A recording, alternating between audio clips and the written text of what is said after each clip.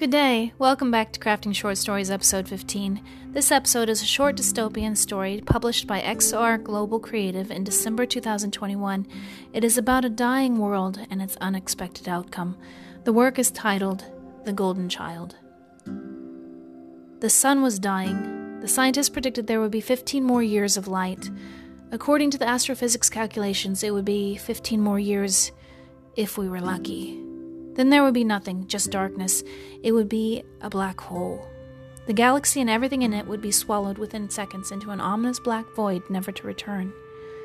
As a result of the dying light, our world was ceasing to thrive, but it had problems long, long before that.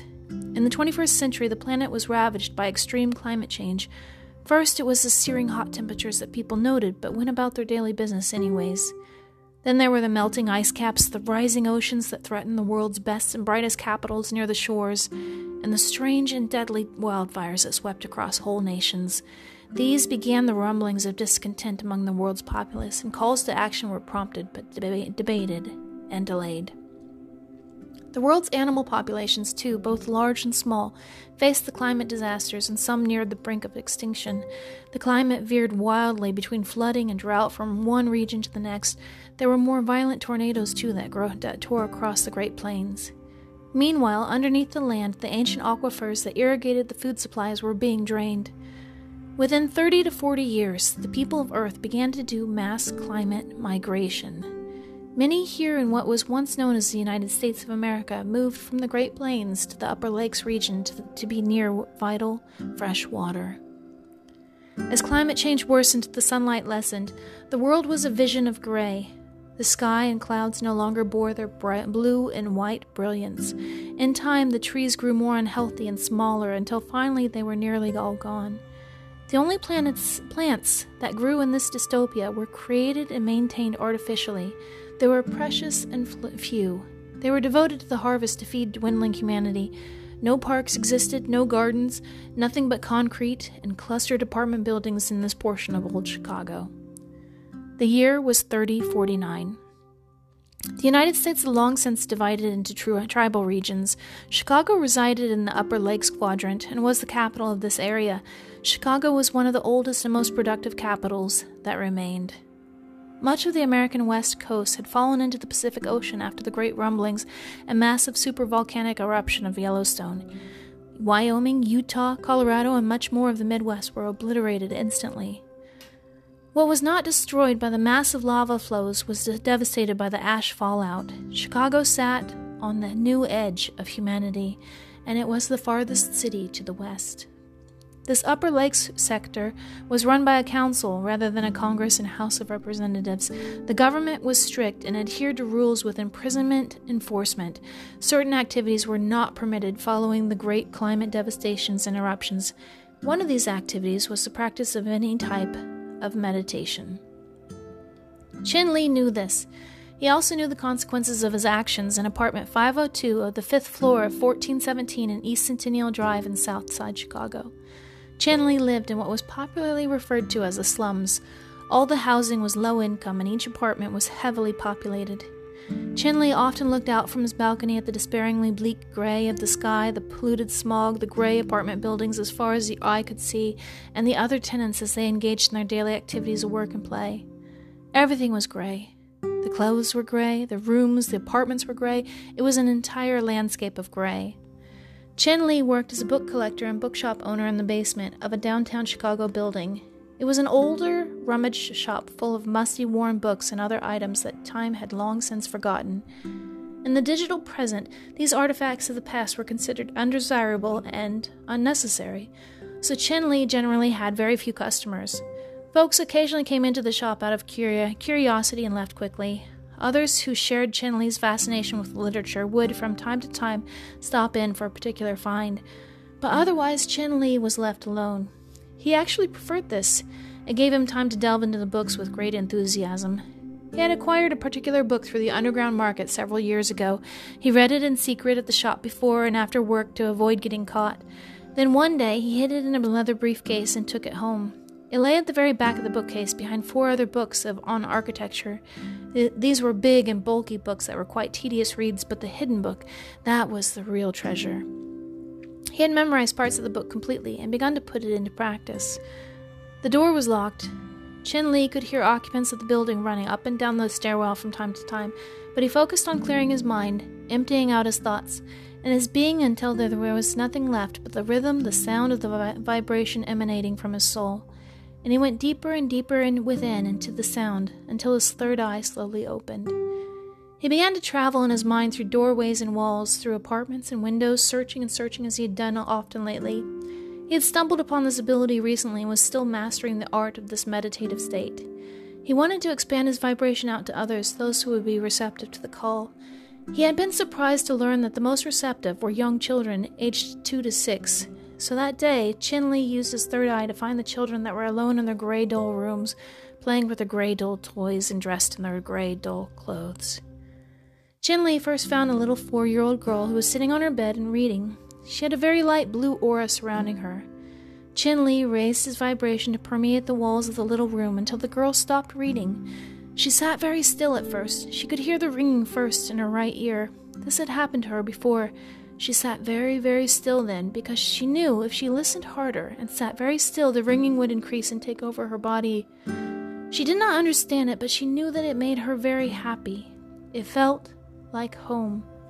She would sit still and let the vibration increase until her aura turned from light blue to purple to pink and to rainbow, and the little girl felt the vibration for a good 3 minutes, holding it inside in a state of bliss until it slowly faded away and then was gone. Whatever it was, it made her feel better, and she continued to do it, reading reluctantly, wishing the sound would come back, but she was happier, and that was all that mattered. Chin Li searched for more children. He liked to do this for them, to give them a moment of happiness in an otherwise bleak existence. Throughout that evening, he searched the neighborhood, raising the vibrations of 16 little children until they each glowed with a rainbow aura. Chin Li had been doing this in secret, in fact, every Saturday evening for several months. It was not until he encountered the little boy in apartment 133 of building 1419 that evening that Chin Li questioned whether it was right or wrong. He felt, however, in his gut that it was a noble thing to reach out to the little ones, to give them happiness, and that someday this would prove its merit, and he had no idea how important this would turn out to be. This little child had no family except his mother, from what Chin Li could gather. His bedroom was even more depressing than the others, with barely any possessions at all. The boy with curly brown locks sat coloring at a little table. His aura was different from the others. Chin Li noticed that it was even darker, almost getting on to black. Chin Li watched the despondent boy for a good 5 minutes before reaching out with his vibrations, and it took 30 minutes for Chin Li to break the barrier of the dark aura. The boy finally heard the distant sound. He lifted his head and stopped coloring, and the vibrating sound entered his ear. He held the sound in his mind. The vibration filled his whole body. He felt a strong, tingling sensation extending from head to toe and traveling up his spine, and the dark aura slowly changed to light blue and purple and pink, and that is when the boy started reacting differently. He closed his eyes in bliss and began to hum to the sound within him and all around him that enveloped him with happiness. His humming grew louder and louder, and Chen watched in surprise as his aura field expanded further and further out from the room, from the apartment, and from the building itself. And the pink aura changed to rainbow, and then as the humming vibration increased dramatically, the color changed once more, a final time, to gold. From that point, the aura field exploded into the sky. Chen Li's third eye closed tightly. He was thrown off balance and backwards, and in shock he stood up and hurried to the balcony. All the power in the city was out. There was only darkness, and the surprised and somewhat terrified voices of the other tenants. Chen Li tried to look towards building 1419, but could not see much in the darkness. He wanted to get a flashlight, but was in darkness himself. He stumbled around the apartment until he found an old candle and managed to light it. He went back to the balcony with the light, but could see very little. He was worried that he would be found out. The penalty of meditation studies was imprisonment. He stepped back cautiously into the apartment and decided it would be best to wait until the morning. The next morning at sunrise, Chen Li woke to the biggest surprise of his life. He stumbled out of his bedroom and into the side kitchen for some coffee and was startled to see a flash of green from the window. He paused to go back to the window and re-examined more closely what he saw. Outside the window was a small haven of green. Chin Li rushed to the balcony and looked down below into the street. Many other tenants were out looking in shock at what Chin Li was seeing. Trees. There were trees everywhere in the little neighborhood for at least 3 blocks. Trees and grass and more plants dotted the gray landscape. He opened the door to the stairwell and ran as fast as he could down to the apartment building entrance. Near the entrance, he stood in awe under the shade of one very large tree that had busted through the concrete. From a distance, in another part of Southside Chicago, Chin Li could hear the sound of sirens blaring. They were coming. Chin Li looked to building 1419 and then began running towards it. All around him, the other neighbors were outside, looking at the sudden growth of nature. He bumped into one person by accident on his way to building 1419. He apologized as he kept running. The little boy with the strange aura was standing on the steps to building 1419. He was holding the hand of his mother, who could not believe what was happening. Chin Li had been rushing forward, but when he saw the both of them, he stopped suddenly. He did not know what to say or what to do. The sirens were getting closer, but he had to do something. He couldn't run, and neither could the boy. Chin Li sat down on the new grass and broken concrete. He tried to calm himself again, to clear his mind and empty himself. He took up the sound again, the low vibration, and gradually his third eye opened. The little boy came to stand in front of him. He was smiling and began slightly humming too. He sat down across from Chin Li, and the two reached out hands to each other. Their palms touched in the air, the little ones resting slightly in the big hands, and the vibration began to take them both over. The little boy's eyes were closed, but he was smiling and humming, and the vibration was all around them, and both their auras expanded while changing colors. Meanwhile, from nearby, the other 16 children were gathering from various homes throughout the neighborhood. They gathered around the two bodies in a circle and raised their vibrations too. A bright rainbow aura expanded out from all of them. The adults looked at them all with amazement, but not truly understanding what was going on. They could not see the auras.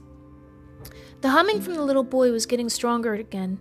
His whole body glowed, and suddenly both Chin Li and the little boy lifted into the air, levitating just above the ground together. Chin Li opened his eyes in surprise, and the little boy smiled mischievously back at him. Then the little boy laughed slightly, as if completely happy. He then hummed much louder, and the vibration once again exploded out of the beautiful golden aura. There was again a massive explosion of light, and a giant phoenix of light and gold rose out of the little boy and twirled 3 times up into the air above them. And then it shot right into the sky, through the atmosphere, and hurtled directly towards the sun. And when it connected with the sun, there was a big bang of light. The sun burst into an enormous energy again. It was no longer dying. On Earth, suddenly the gray was fading away as brilliant hues of blue and purple and yellow and orange burst into the sky. All across the Earth, green was expanding out from across the continent. Chin Li looked in wonder at the little boy, who just smiled back at him. Chin Li smiled too. Everyone was looking at them with amazement. Again, they heard the sirens in the surrounding city. "We must go," said the boy. "We can't stay here anymore." He stood up now and gave his little hand to Chin Li, who likewise stood up. Chin Li took the little boy's hand in his own. The little boy led him to his mother. They exchanged smiles. Then the 3 walked hand in hand, the little boy in the middle between the woman and the man. They walked down the street amid the broken concrete and the new trees, and disappeared into the beautiful and colorful distance beyond. This concludes episode 15, an episode relevant to today's world of climate change and concerns. And I hope it helps you to reflect on our future together on planet Earth. There's so much we can do together to make a small difference, from recycling to composting to volunteering at your local community garden. Helping things to grow, nurturing and cultivating, being a good steward of our little planet Earth in this giant solar system.